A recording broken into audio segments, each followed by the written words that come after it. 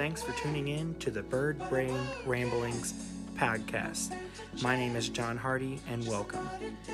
Join me for a podcast dedicated to conservation and admiration of birds worldwide.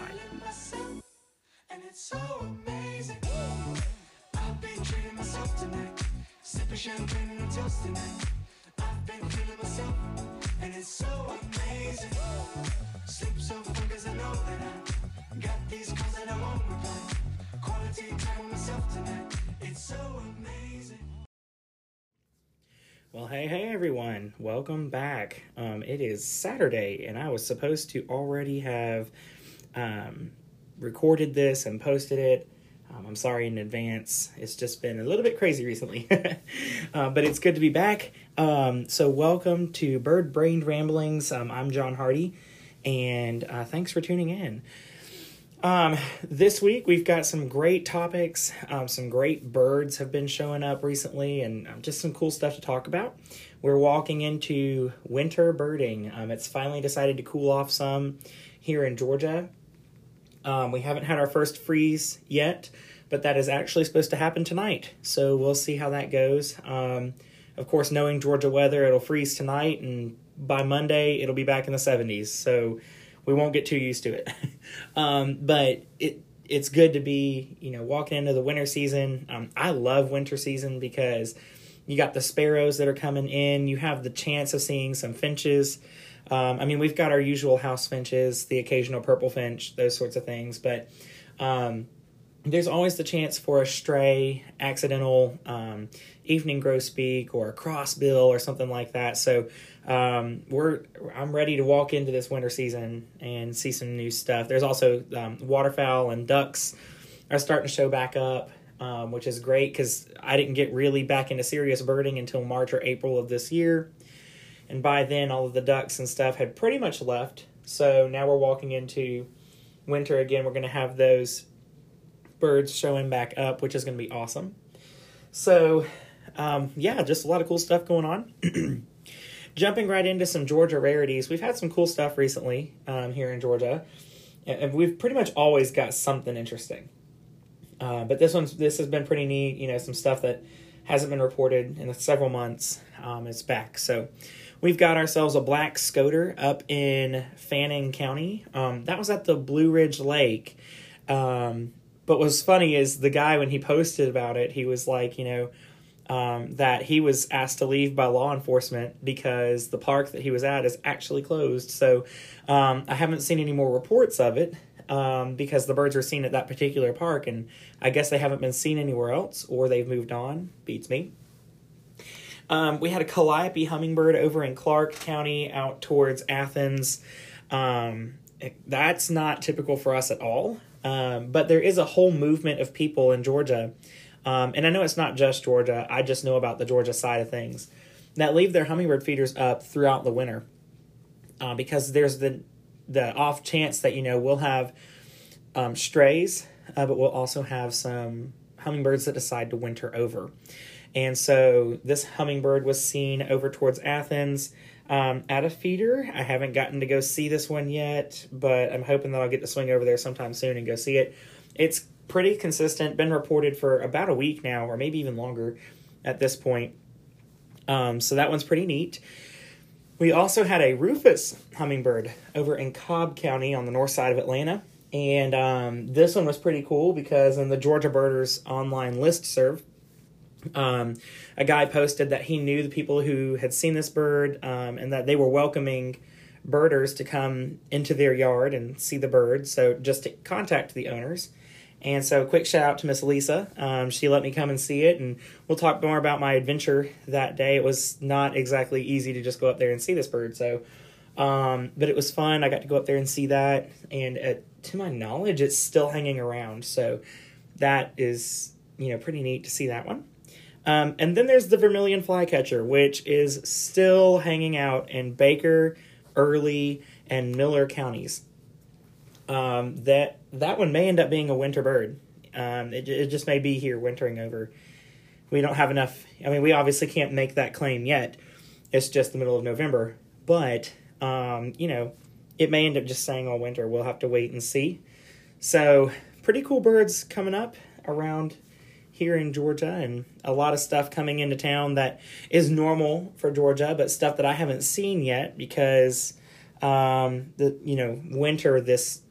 earlier this year, I wasn't birding then. So there's a bunch of stuff that I haven't, seen before that I'm seeing now, which is really neat. And we'll talk more about that as well in a second, because I've been doing some great birding recently. Let's talk about Christmas bird counts. The CBCs are right around the corner. If you can believe it, we're halfway through November, and so that means that Christmas bird count season is shortly approaching. I shouldn't say shortly, I guess I should say quickly approaching. But anyway, they're right around the corner here. And so the Christmas bird count, it's the longest running citizen science project in the United States. Before the turn of the 20th century, I think, correct me if I'm wrong if you're listening and you know more about this than I do, but before the turn of the 20th century, hunters would typically participate in an event called the side hunt at Christmas. And so basically, all these hunters would get together after they, eat their Christmas meal with their family, or, after they're done opening gifts, whatever. And the goal was for these hunters to go out hunting, and then whoever brought back the biggest load of game birds would win. Whether that was a prize or just bragging rights, I'm sure that every group that did it was a little bit different, and it wasn't just like there was like 5 people doing this. I mean, there was a lot of people doing this in different areas and things, so I'm sure everybody's was a little bit different. But the goal was to kill as many of those game birds as possible and bring back their treasure. I don't know. However, beginning on Christmas Day in 1900, there was an ornithologist named Frank Chapman, and he proposed a new idea for a Christmas tradition. Instead of maybe shooting these birds, what if we counted them instead? And I mean, instead of just counting game birds or waterfowl, why don't we count all of them? And so that sparked a new Christmas tradition called the Christmas bird count. Like I said, it's the longest running citizen science project in the United States. On top of that, it pretty much was a spark for conservation, birding conservation in the United States. That started bird conservation on a bigger level than it had been before. So that brings us to today. Here we are years and years and years later, 121 years to be exact. And we're still, conserving birds the best we can. And all of it can be pointed back to the Christmas bird counts. So now every year around Christmas, groups of birders from around the country gather together and bird their individual areas. Nowadays, I can't remember the exact distance. I think it's like a 7.5 mile radius, or I can't remember, but it's a circle from a given point, and birders will bird inside that circle for a set amount of time. And so that's what our Christmas bird counts look like today. I mean, the goal is still the same, to count as many species and as many individual birds as possible within a set time frame in a set boundary. There are CBC circles around the country. So if you're interested in joining a CBC this season, now is definitely the time to start planning. I'm actually going to be participating in 3 different ones. If you're in Georgia, I will be participating in the Peachtree City bird count. I'll also be in the Pine Mountain bird count and the Glenn County bird count. So that's the 3 that I'm participating in. So, if you're listening and you're going to be a part of that, can't wait to see you at the bird counts. But even if you're, not in those areas, or you're out of state, you're somewhere else, find yourself a CBC to participate in this year. Just go online to the Audubon Society website, and there is a map available there of the different circles across the country. And so you can click on whichever ones you're interested in signing up for. Not all of them are just open to the public, but, you can go through there, find one that you can participate in, It gives you the contact information for the person who's leading the bird count, and just get in touch with them and say, hey, I'd love to bird with you guys on the Christmas bird count this year. You don't have to be a certain, level of knowledge to be able to participate in this. You don't have to be a pro birder. I am by no means a pro, and so, the fact that they're letting me into these birding circles is pretty impressive. But, you don't have to be a pro or anything. Just go and sign up. It doesn't matter your expertise level. And just enjoy it, Georgia's never been known to have the big CBC circles. That's always like the Rio Grande Valley and places like that, or, circles out in California, Alaska. They're going to be the ones that have the big counts probably. But, it's the experience. It's going out, birding, enjoying nature, and celebrating together. So I challenge all of you guys to do that. And maybe there's not a circle in your area. Consider compiling your own circle. There's ways to do that. All of that information is on the Audubon Society website, like I mentioned a minute ago. So check it out when you have a second. And, I challenge you to be a part of a CBC circle wherever you are. In addition to the CBC, we also have our winter finch forecast. This is something that I had not heard of until this year. But the winter finch forecast it's like a weather forecast. It's a group of people, the Finch Research Network, that is putting together this forecast saying, these species are looking to be in these areas over the winter because finches vary where they winter over each and every year. So it's looking a little bit exciting this year. However, it is kind of sad living in the South during finch season. There aren't a lot of finch species that make it this far south during the winter. In Georgia, like I said, our biggest finch species are going to be house finches, purple finches, and, the goldfinches. That's it. That's pretty much the limit of our finches in our area on an average year. We even have a stray crossbill or evening grosbeak sometimes, but that's about it, But the finch forecast is compiled by Tyler Hoare of the Finch Research Network. Every year, Tyler and a team of volunteers from various backgrounds and experience levels survey the seed-bearing trees of the boreal forest and southward. Based on these crops, they can then forecast what birds will do throughout the winter. Now, of course, these aren't, it's not like they can pinpoint stuff. They can make the best educated guess possible, but at the end of the day, birds will do what birds will do. And sometimes they surprise us. So this year doesn't look very promising for the southern United States, but the northeastern United States has a good outlook, as well as the southern parts of Canada. According to the Finch Network's website, and this is a quote from their website, extreme weather this summer has played a significant part in this winter's forecast. With over 2,000 forest fires stretching from northwestern Ontario to British Columbia, record-setting high temperatures across much of western Canada, and severe droughts in wide areas westward from Lake Superior, food sources have been significantly impacted. He goes on to explain that these factors have pushed most of the finches east to better food sources. The West has, like he said, the western parts of, Canada and, even the United States have been pretty much decimated from the crazy wildfires and then the extreme heat.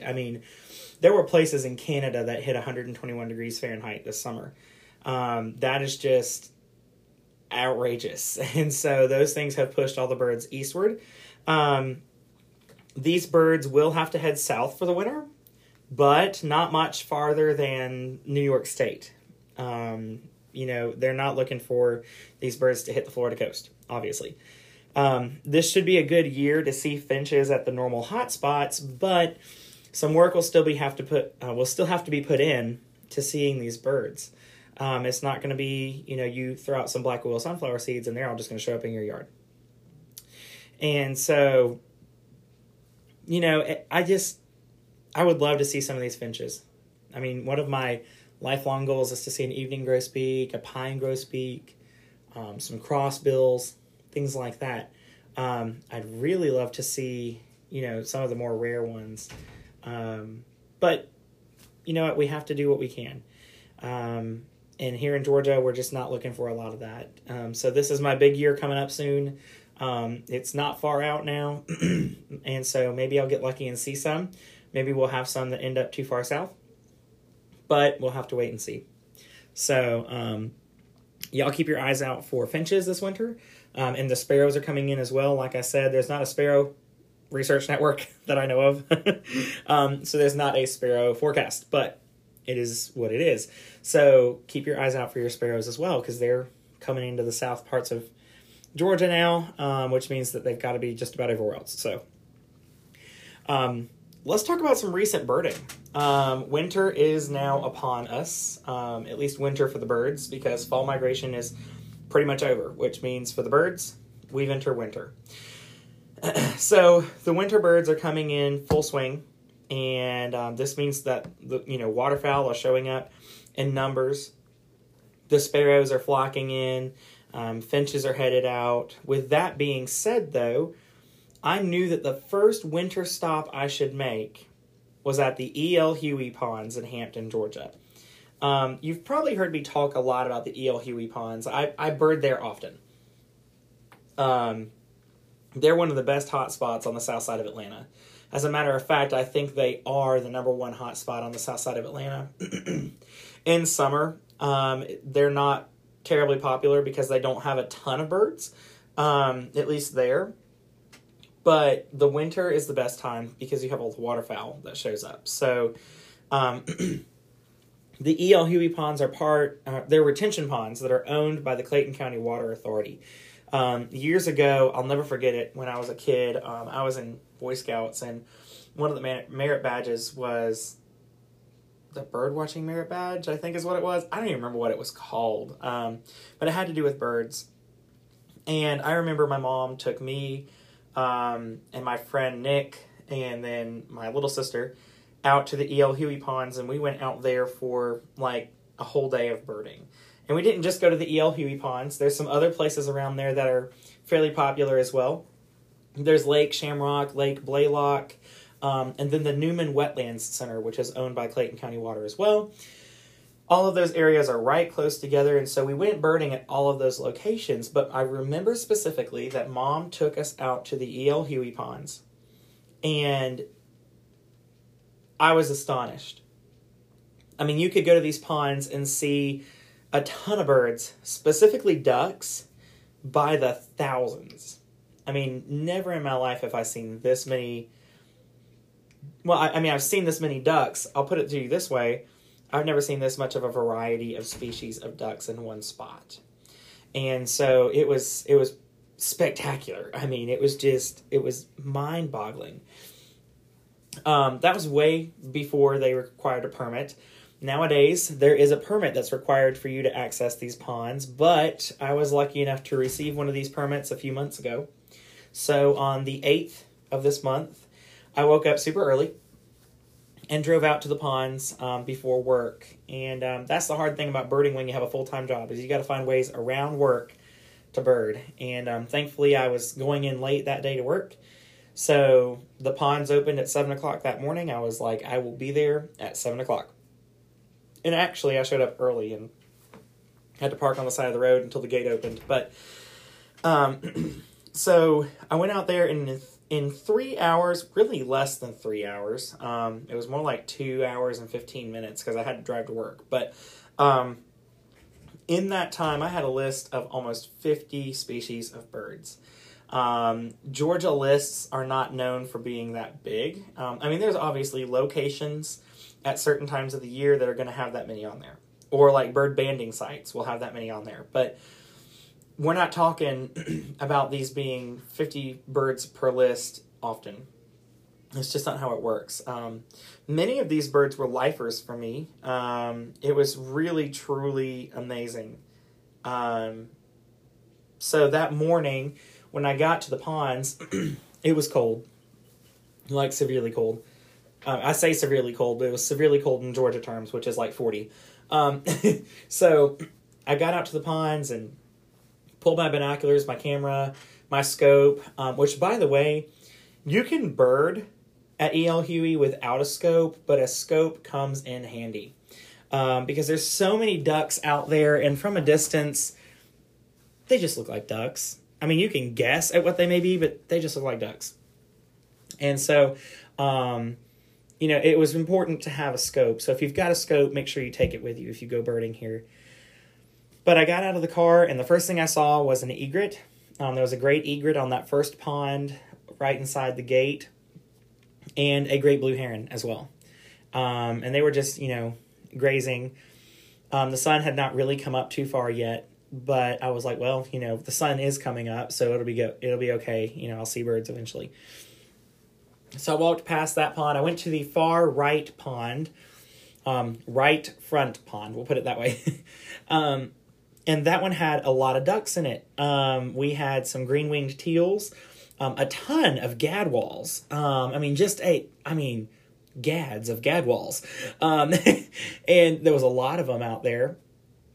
There was some mallards mixed in, of course. And then while I was there, mind you, the sun had not come up all the way yet. And so even with my scope, there was some of them out there that just didn't look quite like either of those species. But I went ahead and just, kept birding. There was some shovelers that had been out there. And there was a couple of them that just looked different. In the barely morning light, they looked different than a gadwall. But they could have been a gadwall. And so I was like, well, later on, I'll come back over here when the sun comes up some more and do another look. And so that was my plan. I'll come back over here in a little bit and do some more looking. I was really looking for a long-billed dowitcher. There had been a long-billed dowitcher reported at the ponds, as well as a snipe, a Wilson snipe had been reported there as well. The snipe is not a rarity, but the dowitcher was. So I was like, I really want to see that while I'm out today. And there was a greater yellowlegs also that had been reported, which I didn't get to see, unfortunately, but it's okay. So I was like, let me just move on. I'm going to do a quick scan of everything, and then I'll come walk back around, and we'll, do some more heavy-duty looking at that point. I had the hardest time pulling myself from that pond with those ducks. It's like I'd take a few steps, and I'd be like, oh, what is that? And I'd stop and put my scope back down. Oh, it's just another gadwall. And I'd walk a few more steps. Oh, what's that? So it took me a minute to walk off, but there was all these little birds flitting around down in the grass and stuff that was growing in the ponds. Couldn't figure out what those were. I imagine that I know what they were, but it was still too dark for me to figure it out. So I was like, hopefully they'll still be over here when the light came up, but they weren't when I got back over there. So it's a sad story, but it is what it is. That's how birding is sometimes. I went on back to the far right pond in the back, and I expected there to be water in there because a couple months ago when I was there was water, and there was no water. It had been drained. But there was some more egrets out there, as well as that's where I saw some dunlin, as well as some killdeer. We had the Wilson snipe and the long-billed dowitcher were out there as well. And so I did get to see all of those. Spent a few minutes looking at that, and then I heard something and looked off to the side. Came across some Vesper sparrows. And they were just gorgeous singing, and they had a swamp sparrow over there as well. Beautiful birds. A red-shouldered hawk flew up into one of the trees that's in the middle of the pond. And I got to see that for a second. Blackbirds by the hundreds. I did an estimate of 200 blackbirds, and I just put SP blackbird because honestly it was hard to tell what they were. I did get a close enough look at 4 of them. That's about all I did. I wasn't going to push it too hard because I could spend all day just looking at the blackbirds trying to figure out what they were.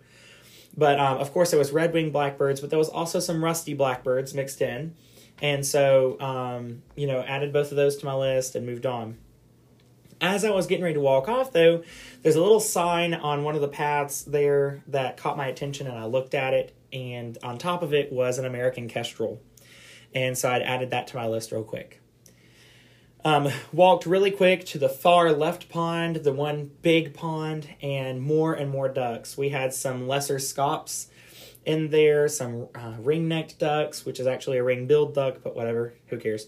There was, I'm trying to think without looking at the list, because I don't have the list with me right this second, but there was a lot more ducks and stuff in there. Saw another Wilson snipe, identified a bunch more, passerines and things like that. Just, there was a lot of birds out there. Some wrens, bunch of sparrows, and all that kind of stuff. So it was really pretty.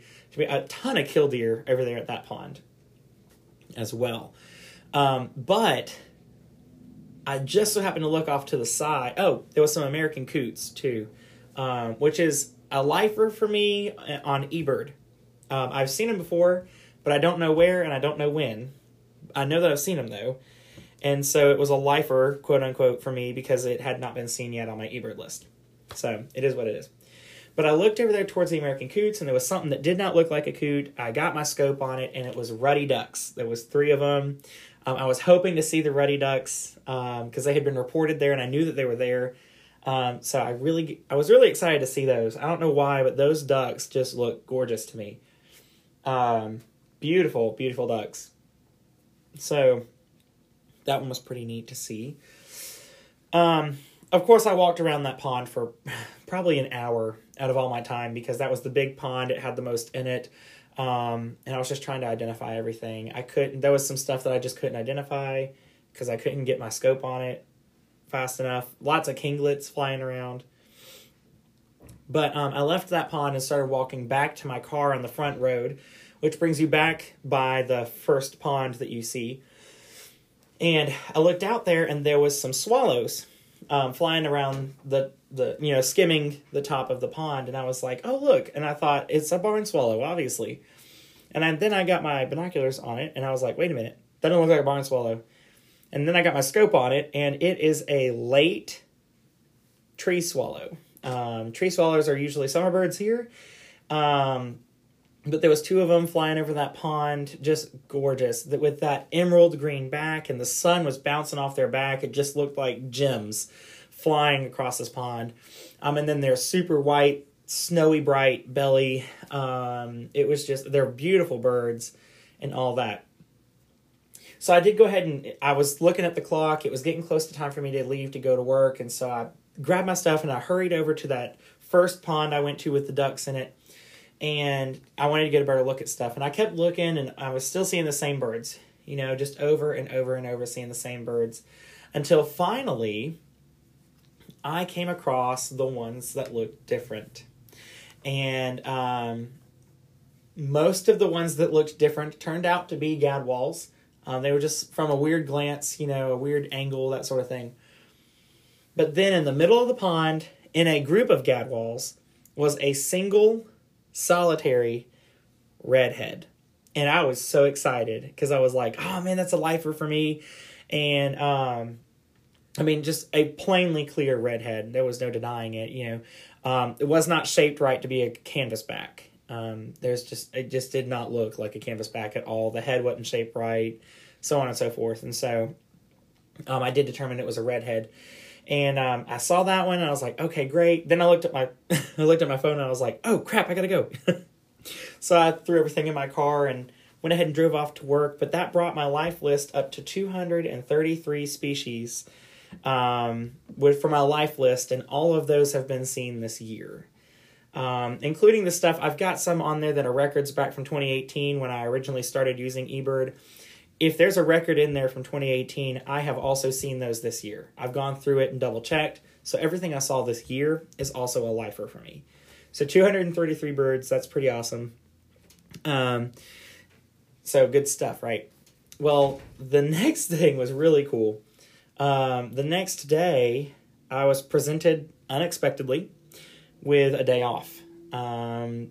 Scheduling for work has just been insane recently, and so you never know when you're actually going to be at work and when you're not. And what turned out to be supposedly my off day, I still had to go back to work about 4 o'clock that afternoon. It was just, you can't seem to get away right now. So, but I had a day off, quote unquote, and I got in touch with the lady, Miss Lisa, up in Cobb County, who owned the property where the rufous hummingbird had been seen. And I just sent her a quick email. I was like, hey, you know, I have a day off tomorrow. I'd love to come up and see the bird. She was like, totally, you know, come on by. We'll see you then, you know, just let us know when you're here. So I drove up to Cobb County through Atlanta traffic in rush hour, which is never an easy thing to do. Let's just say that the Lord's going to have to forgive me for the awful thoughts I thought about the people who can't drive in Atlanta. But, I mean, these people can't drive. But anyway, I got it to her house, and she came out. We talked for a few minutes. She's a super sweet lady. And she basically told me, she's like, you know, I have to leave here in a little bit, but you are more than welcome to hang out in the yard until you see it. You know, you can hang out just about all day, you know, whatever works for you. Just kind of hang out and enjoy. And so I was like, oh, well, this is really nice, you know. And then I walked around her house to the backyard where the bird had been seen. And they had the most beautifully landscaped garden in that backyard. I mean, the whole place was just landscaped in the most amazing way.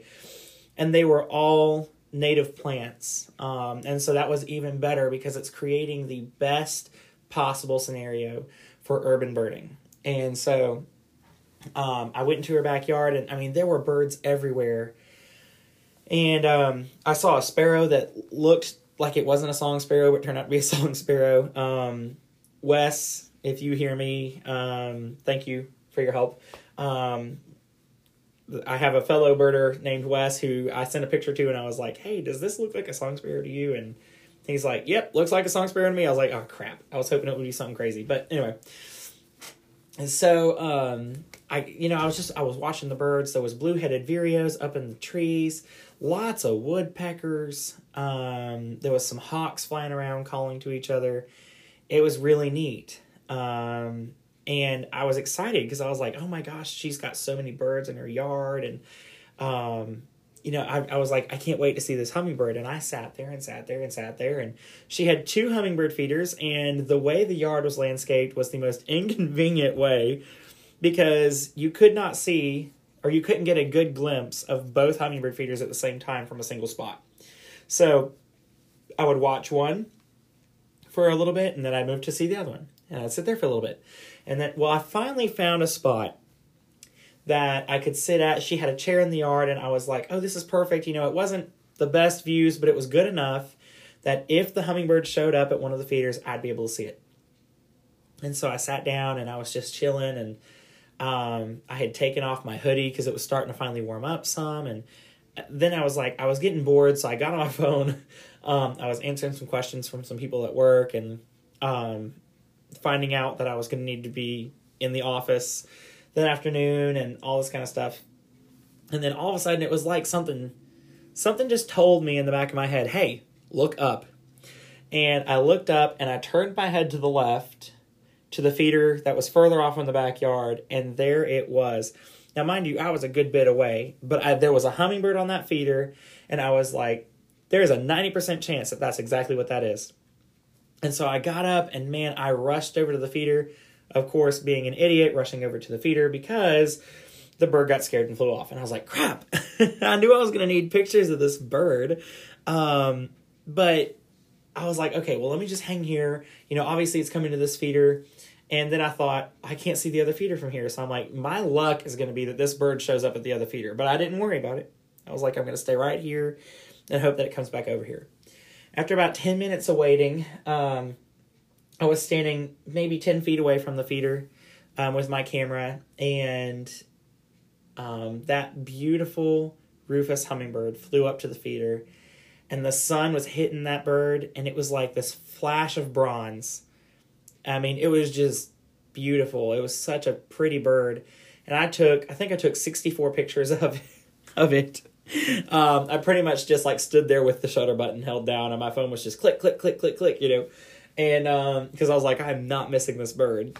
And so I watched it for a little bit, and then it flew off again. It came back about 10 minutes later, and finally I was like, okay, you know, I saw what I came here for, and now I've got to go to work this afternoon, so I was like, let me just go ahead and pack it in and head home. So I did that. I did exactly that. I packed it up and I started heading home. But it was really cool getting to see that Rufus hummingbird. Thank you again, Miss Lisa. If you ever listen to this, I doubt you will because there's like 5 people who listen to this. But okay, there's more than 5 people, but still. So, I just thank you, Miss Lisa, for, letting me come and see it and being so hospitable with your yard, and just let me hang out. I certainly appreciate it. My life list appreciates it too. But I have to take a little bit of a side note here. I've always told you that if I go out on a birding adventure, I'm going to make sure that I tell you about where I eat. So the day that I went to E.L. Huey, I did not eat anywhere that day fancy. I ate breakfast before I left the house, and then I went to work. I mean, there was just nothing involved there. But when I went to go see the Rufus hummingbird, I had to drive back through downtown Atlanta to come home. And I was looking at the clock, and I was like, okay, it's early, but I'm already hungry, so let me go ahead and make a stop. So on the north side of Atlanta, just past where Interstate 75 and 85 split on the north side, if you're familiar with the area, there is a restaurant called Hancook's Taqueria. And basically, it's this super sweet Korean family that has opened a restaurant where they make tacos. And it's like street tacos. But it's got a Korean twist to it.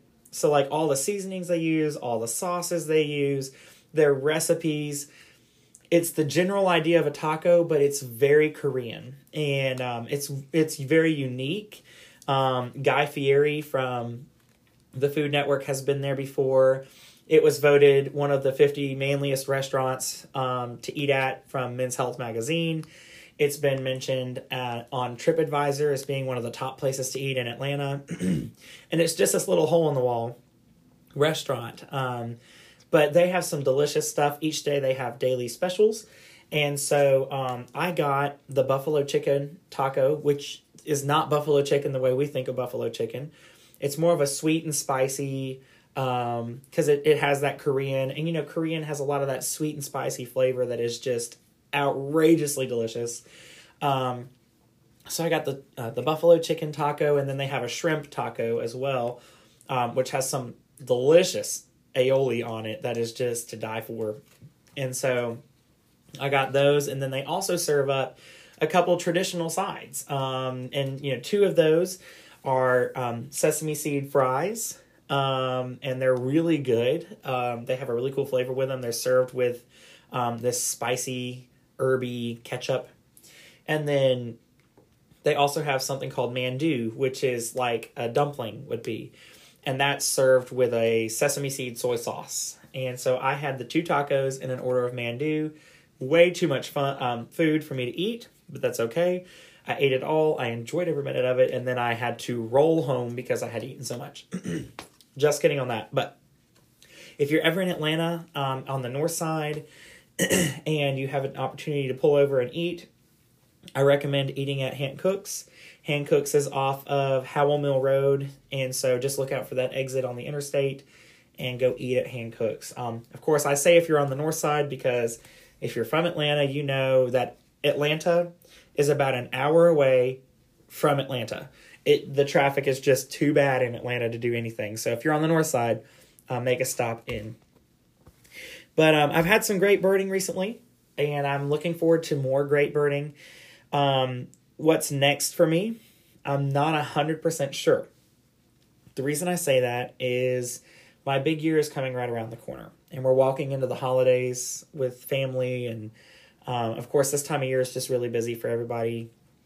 Work is really busy right now, and so if I'm going to have the time and money to put into a big year next year, I think it's time to take a little bit of a break. So I won't be doing as much crazy traveling. I won't be doing a bunch of rarity chasing. I'll still be birding. I'll still be recording the podcast.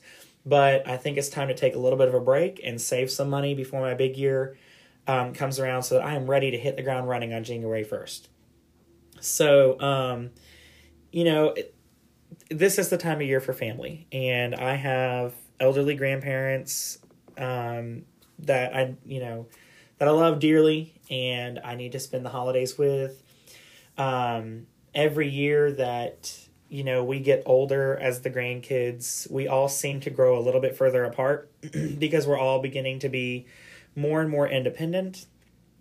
And so we've all got our jobs, we're working full time, we're moving off, we're further away from each other, we have busy schedules. And so the holidays is a good time to just slow down and focus in on family. So that's what my plan. Focus on family, save some money. Because I know next year with my big year, I'll still be with my family on the holidays, but it's not going to be the same. I'm not going to be spending a bunch of time, I'm not going to have a bunch of time. I'm going to have to be chasing rarities, especially towards the end of the year. If something's reported, I got to hit the road because that's one of my last chances to add new species to my list. So, like I said, I'll still be birding. I'll still be excited over new species. I'll still be recording the podcast. I'm still working on getting Alexander Park and McDonough set as a hotspot, which I've talked about before. Still working on finding ways to volunteer in the birding field. I've got a bird banding trip coming up, which you guys will hear about once that happens and the podcast gets released. But, I'm just going to start taking a break and focusing in on what next year has in store. So, thank you guys so much for tuning in. Sorry that this podcast is a couple days late. But, definitely keep listening in. If you like what you hear, rate, review, and subscribe. If you want to leave a question or comment, you can do so on Apple Podcasts, Google Podcasts, Stitcher, or anywhere else you listen to your podcasts. You can also, email me or send me a message on Instagram or Twitter or anything like that. I'll make sure that stuff's in my show notes. But if you would rather just hear it, the email is t63john2@gmail.com.